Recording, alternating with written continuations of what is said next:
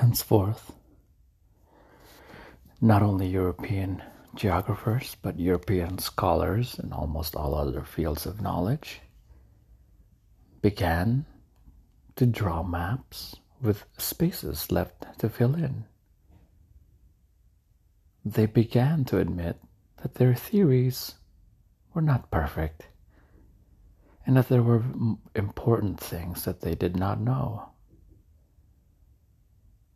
The Europeans were drawn to the blank spots on the map as if they were magnets and promptly started filling them in.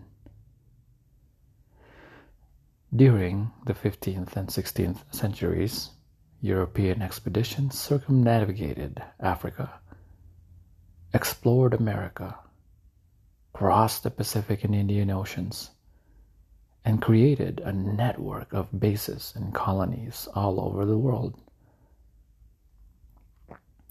They established the first truly global empires and knitted together the first global trade network. The European imperial expeditions transformed the history of the world.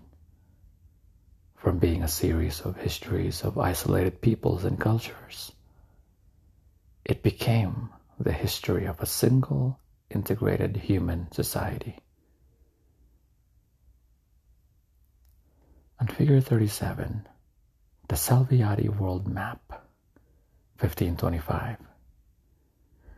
While the 1459 World Map is full of continents, islands, and detailed explanations, the Salviati map is mostly empty. The eye wanders south along the American coastline until it peters into emptiness. Anyone looking at the map and possessing even minimal curiosity is tempted to ask, what's beyond this point? The map gives no answers. It invites the observer to set sail and find out. Going back, these European explore and conquer expeditions are so familiar to us that we tend to overlook just how extraordinary they were.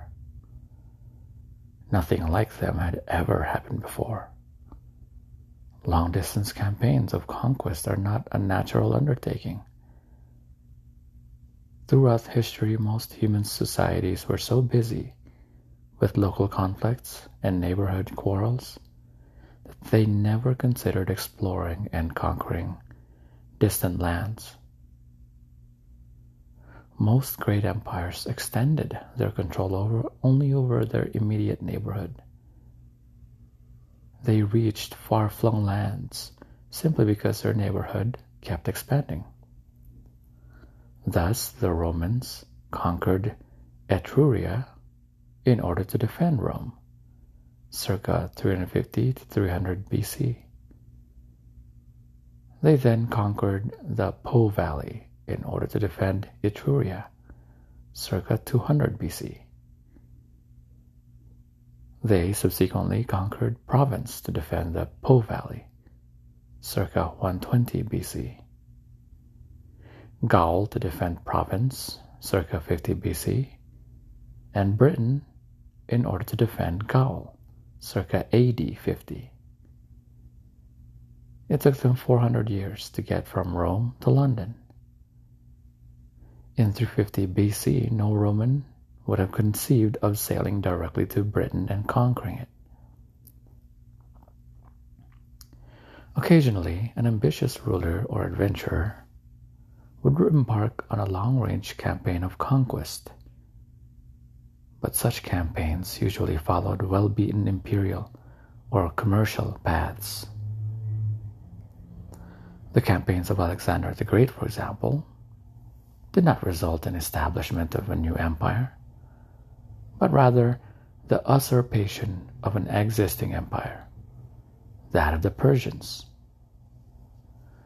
The closest precedents to the modern European empires were the ancient naval empires of Athens and Carthage, and the medieval naval empire of Majapahit.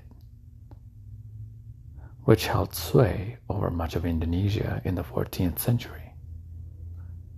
Yet, even these empires rarely ventured into unknown seas. Their naval exploits were local undertakings when compared to the global ventures of the modern Europeans. Many scholars argue that the voyages of Admiral Zheng He of the Chinese Ming Dynasty heralded and eclipsed the European voyages of discovery. Between 1405 and 1433, Zheng led 7 huge armadas from China to the far reaches of the Indian Ocean. The largest of these comprised almost 300 ships and carried close to 30,000 people. They visited Indonesia, Sri Lanka, India, the Persian Gulf, the Red Sea, and East Africa. Chinese ships anchored in Jeddah, the main harbor of the Hejaz, and in Malindi on the Kenyan coast. Columbus's fleet of 1492, which consisted of 3 small ships manned by 120 sailors, was like a trio of mosquitoes compared to Zheng He's drove of dragons. Yet there was a crucial difference. Zheng He explored the oceans and assisted pro-Chinese rulers, but he did not try to conquer or colonize the countries he visited. Moreover, the expeditions of Zheng He were not deeply rooted in Chinese politics and culture. When the ruling faction in Beijing changed during the 1430s, the new overlords abruptly terminated the operation. The Great Fleet was dismantled, crucial technical and geographical knowledge was lost, and no explorer of such stature and means ever set out again from a Chinese port. Chinese rulers in the coming centuries, like most Chinese rulers in previous centuries, restricted their interests and ambitions to the Middle Kingdom's immediate environs.